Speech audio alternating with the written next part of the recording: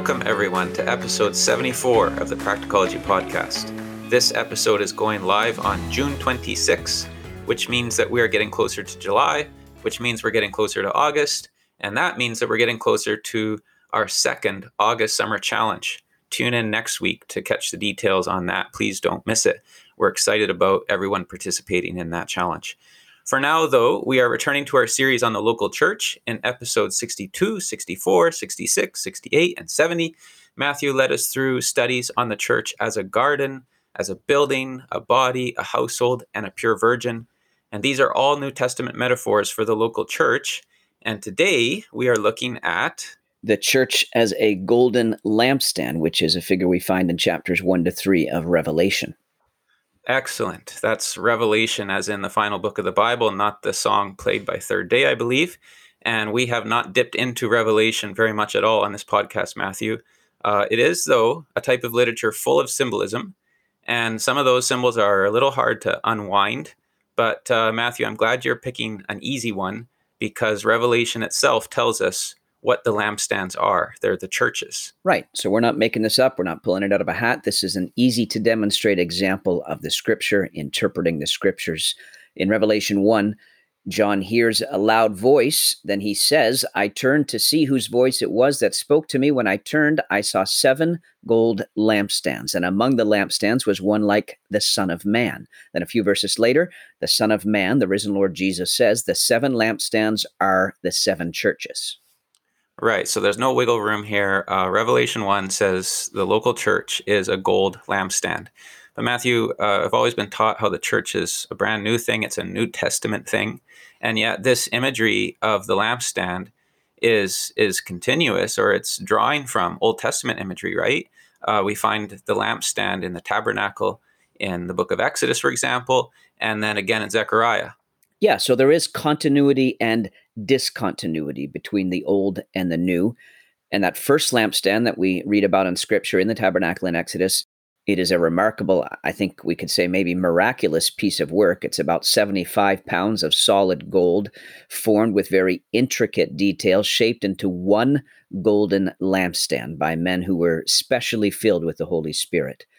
Local churches are similar, brothers and sisters. They are a result of a special work done in the power of the Holy Spirit.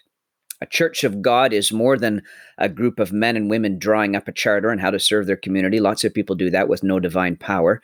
And I'm not saying those community organizations are bad things. I'm just saying that a group of people getting together to agree on how to serve their community, that's not what makes them a church. A local church begins with people who have been born of the Spirit. It's built upon a foundation of Jesus Christ and Him crucified. It's a golden lampstand. And for local churches to fulfill their intended purpose before the Lord, there is an ongoing need for divine power in the ministry of the Holy Spirit. Yeah, and I like what you said there, Matthew, about local churches fulfilling their intended purpose. You said before the Lord. I think that's really important for us to remember, that the church is first and foremost for God. And Revelation 1 to 3 is emphasizing that too, because it presents the Lord in these chapters as one who is evaluating with the way He is dressed and described, and He's called the Son of Man. All of these things point to a picture of the Lord Jesus being like a priest judge, pronouncing His verdict on the churches. Yeah, that's why I like the title of John Stott's commentary on these opening chapters of Revelation. He calls it What the Lord Thinks of the Church. Maybe we should say what the Lord thinks of the church and the churches. But the point is, as you say, Revelation 1 is not what evangelical Christianity thinks. It's not what the culture around us thinks. It's not what the preachers think, but what the risen Lord thinks. As ministers of the gospel, Mike, you and I, who travel among various local churches at times, it's easy for us to form some quick opinions upon local churches that we visit, but we're often only there for a very brief period. We don't know the circumstances behind what we see. We don't know the complexity of the local problems that assembly is dealing with. We don't know how big of a trial some particular saint is going through, or how much they're pouring themselves into that church behind the scenes. But the Lord sees, and the Lord knows. Yeah, I do try to remember that, Matthew, and it just leads us all, hopefully, to be not too trigger happy, to just be slow to judge other local churches. in contrast to our very limited knowledge of the true reality of how another local church is doing, our Lord Jesus says over and over in this part of Revelation, he says, I know your works. I know. So he knows. And you read in chapter 1 how he is among the lampstands, like he's walking in the midst of them, sort of like he's patrolling them. I know that's not normally how we think of Christ's presence among us. It isn't how the New Testament normally presents it.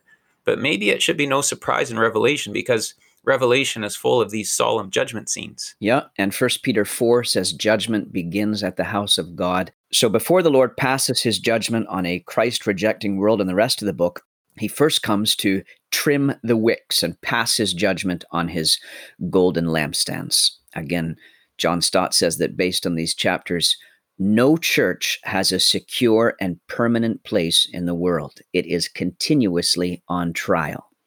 That's a good warning. We don't have the liberty to say, oh, but surely we're the people. We have the truth. There's no danger of that with us. That's exactly the attitude that characterized Israel in the days of the prophets when they said, the temple of the Lord, the temple of the Lord. And that didn't end well for them. So cherish the position the church has as a golden lampstand, but recognize that there may still need to be repentance and improvement in that local church's practices. That's what the Lord is seeking to bring about in most of these 7 churches he addresses in chapters 2-3.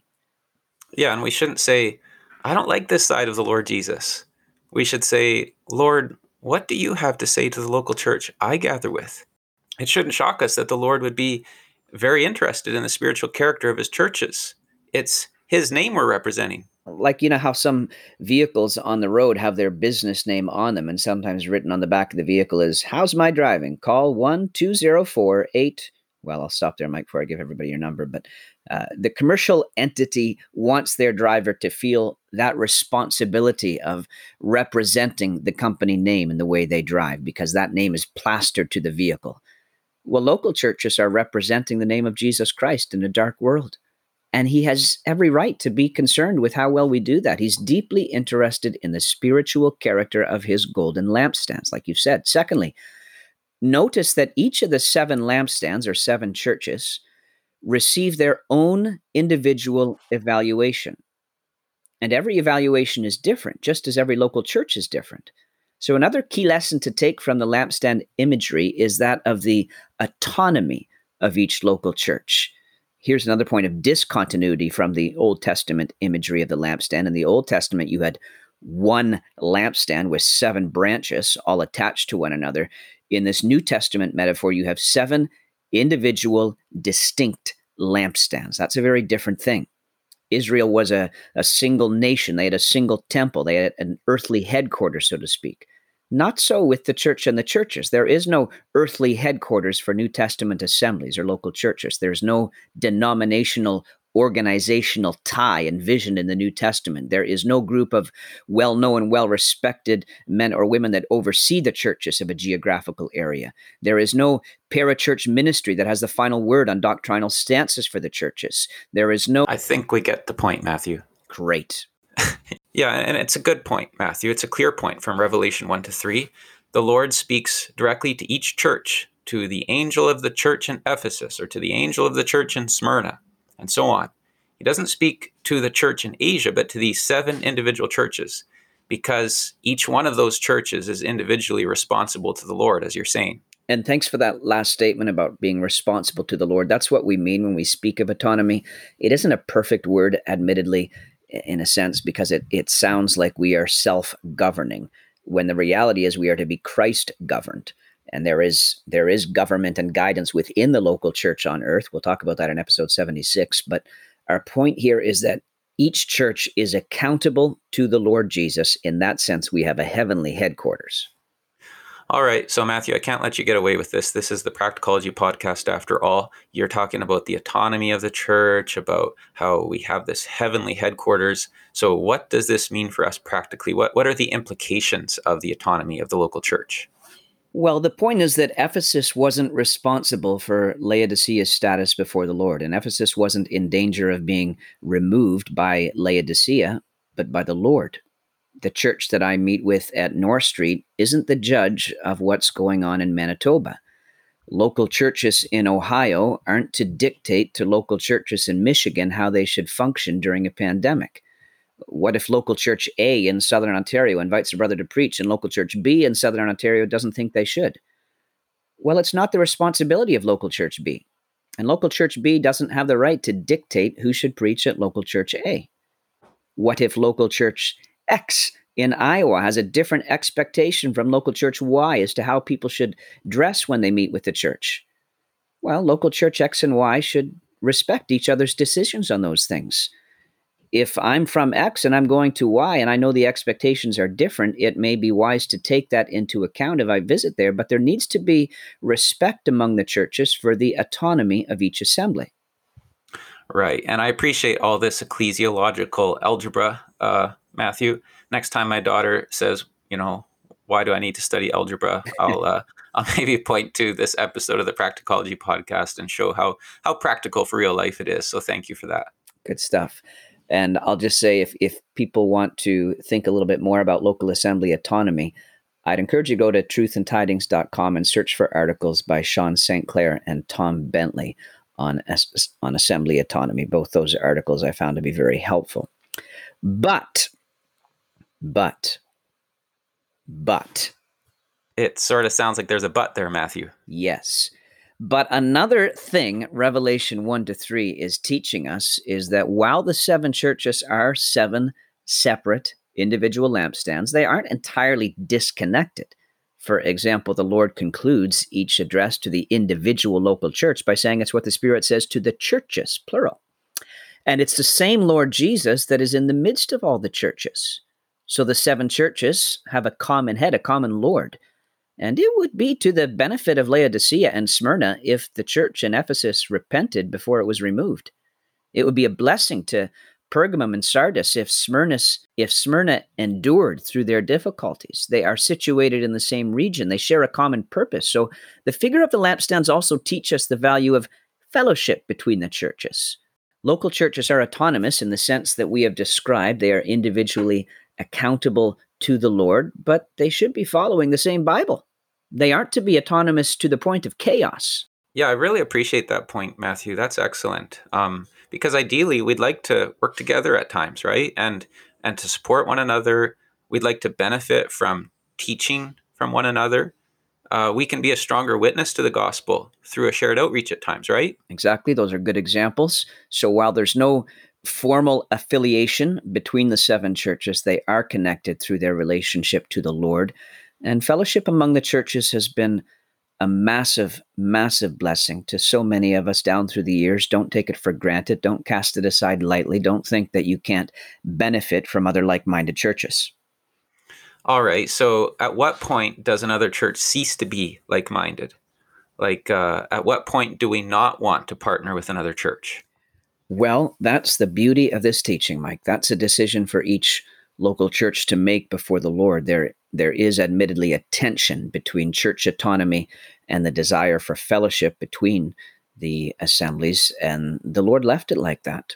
There needs to be respect for the decisions other churches make that differ from ours, and depending on how strong a relationship the brothers of one assembly may have with one another, they may feel free to ask them about a course they are taking, but they have to leave it ultimately between those brothers and the Lord. And obviously, local church G, I don't know if this is algebra or maybe we're getting into trigonometry now, Mike, but local church G may move in a direction that local church H thinks is unhealthy. Well, local church H doesn't have to support local church G in that. But let me add three things here to this point, Mike. Remember, local church H is not accountable to the Lord for the decisions that local church G makes.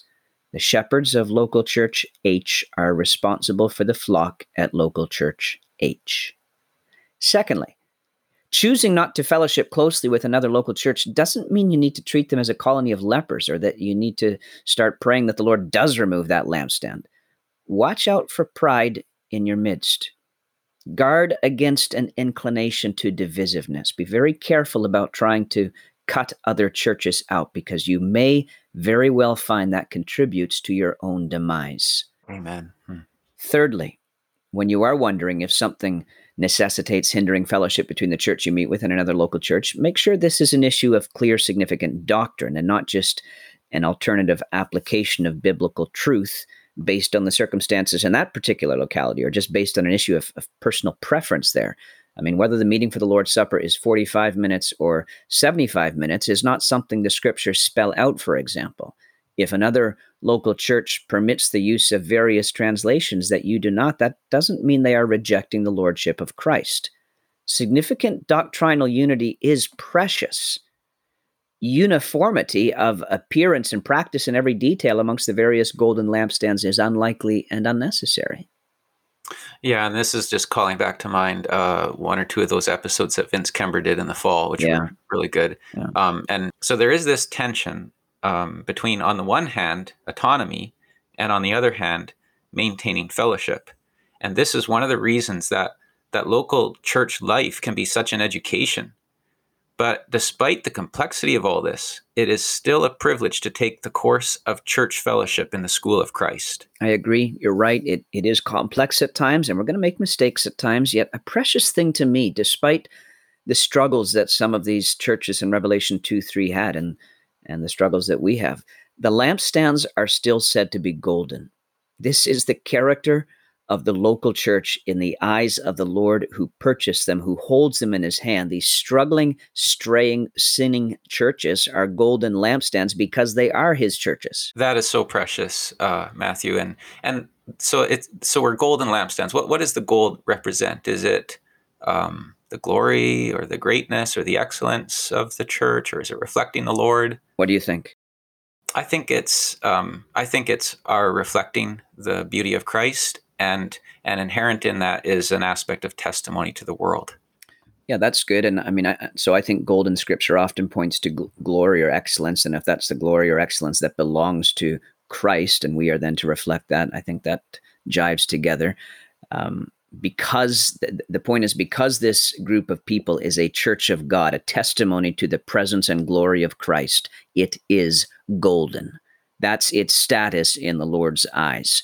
We might read some of the descriptions that the Lord gives in these chapters and say, meh, that one might only be a bronze level church. But Jesus says it's golden because it's one of his churches. They bear his name. Can you picture a small group of people meeting underground in Iran this week? A golden lampstand. An outdoor gathering amidst the canopy of jungle leaves somewhere, keeping the memorial supper to the Lord Jesus who bled and died for them. That's a golden lampstand. A church in suburbia on the edge of a big city struggling to stem the tide of consumerism and materialism in which its culture is awash. It's a golden lampstand. The assembly of which you are a part, despite its weakness. It's a golden lampstand. You're golden. The Lord doesn't speak to your church as just a bunch of messy, broken, pathetic bunch of sinners. He says you're golden, a golden lampstand because of your association with the Lord Jesus. Yeah, so once again, we're seeing how the scriptures exalt the significance of the church and how it's Christ that makes the church special. It should enhance the value in our own minds of what we're trying to do in a local church. It's a big deal to the Lord. I know that the world doesn't look at the church and think, oh, there's a golden lampstand. Maybe they're more likely to view us as a relic of the past. But the church isn't designed to impress the world. It's intended to show the glories of Christ. Yeah, awesome. Of course, that's not to say we don't love the people in the communities around where the church is located. We're not saying we don't reach out to them or welcome them in, but it's the evaluation of Christ that matters most. And as behavior so often corresponds to identity, if we want the local church to function practically in love as the Spirit of God wants it to, we need to grasp the identity that Scripture gives the local church, the value that Christ places upon it in addressing the churches as golden lampstands. And the truth is that if we're focused on pleasing Christ, and if we remember that the glory of Christ is the reason we exist as a church, we will be a better testimony to our community as well. Amen. The figure of the lampstand must also tell us something about our testimony or witness. In chapter 11 of this book, the Lord speaks of his two witnesses, and then he describes those two witnesses as lampstands that stand before the Lord of the earth. Good. There's another example of how the scriptures help us interpret the scriptures, which is very helpful to bear in mind in interpreting all of the symbolism and revelation, by the way. But yes, the local church is a witness, a testimony to Christ. We are to be a light in a dark world. That's something worth pointing out in Revelation chapter 1, too. It is a nighttime scene. The angels of the churches are stars. When do you see stars? At night. Churches are lampstands. When do you need lampstands? In the dark. And the world is in darkness, 1 Thessalonians 5. And we are to show the light of Christ. That's what our gospel preaching should do, but it's in all that we do as a church. The whole design of the local church and the way it functions, it's all intended to point to Christ and his greatness, which is why that first church that is mentioned in Revelation chapter 2, Ephesus, gets such a severe rebuke. There was lots of orthodoxy and activity in that assembly, but they had lost their appreciation of Christ. Yeah, the Lord says that they'd left their first love. And yet it sounds like to the human observer that they were doing all the right things. They looked and sounded like a good church, but they forgot that it was all supposed to be about Christ. They were upholding a doctrine, but not the person at the foundation of the doctrine. And this is such a solemn reminder to us, brothers and sisters, because this church that had so much going for it is the one church of which Christ said, I will remove your lampstand. So that is a good warning for us. The concept of a lampstand indicates the light of the divine presence, but the church that loses its love for Christ subsequently loses the light of Christ. But I think this is when we also need to remind ourselves that the one who is judging the churches is also very gracious. He wants to see the lampstand burning brightly, and he delights to supply the power to keep the lampstand burning. Amen. And the idea of the Lord's sufficiency is seen right from the outset.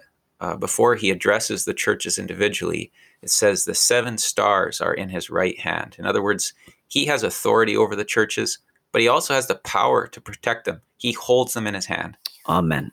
Well, thanks, Matthew, for bringing us yet another episode on the church.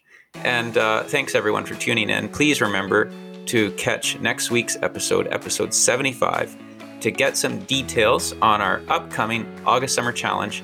We'd really love to have you participate in that with us. We're very excited about it. But in the meantime, we just thank you for joining us today. Take care. May the Lord bless you all.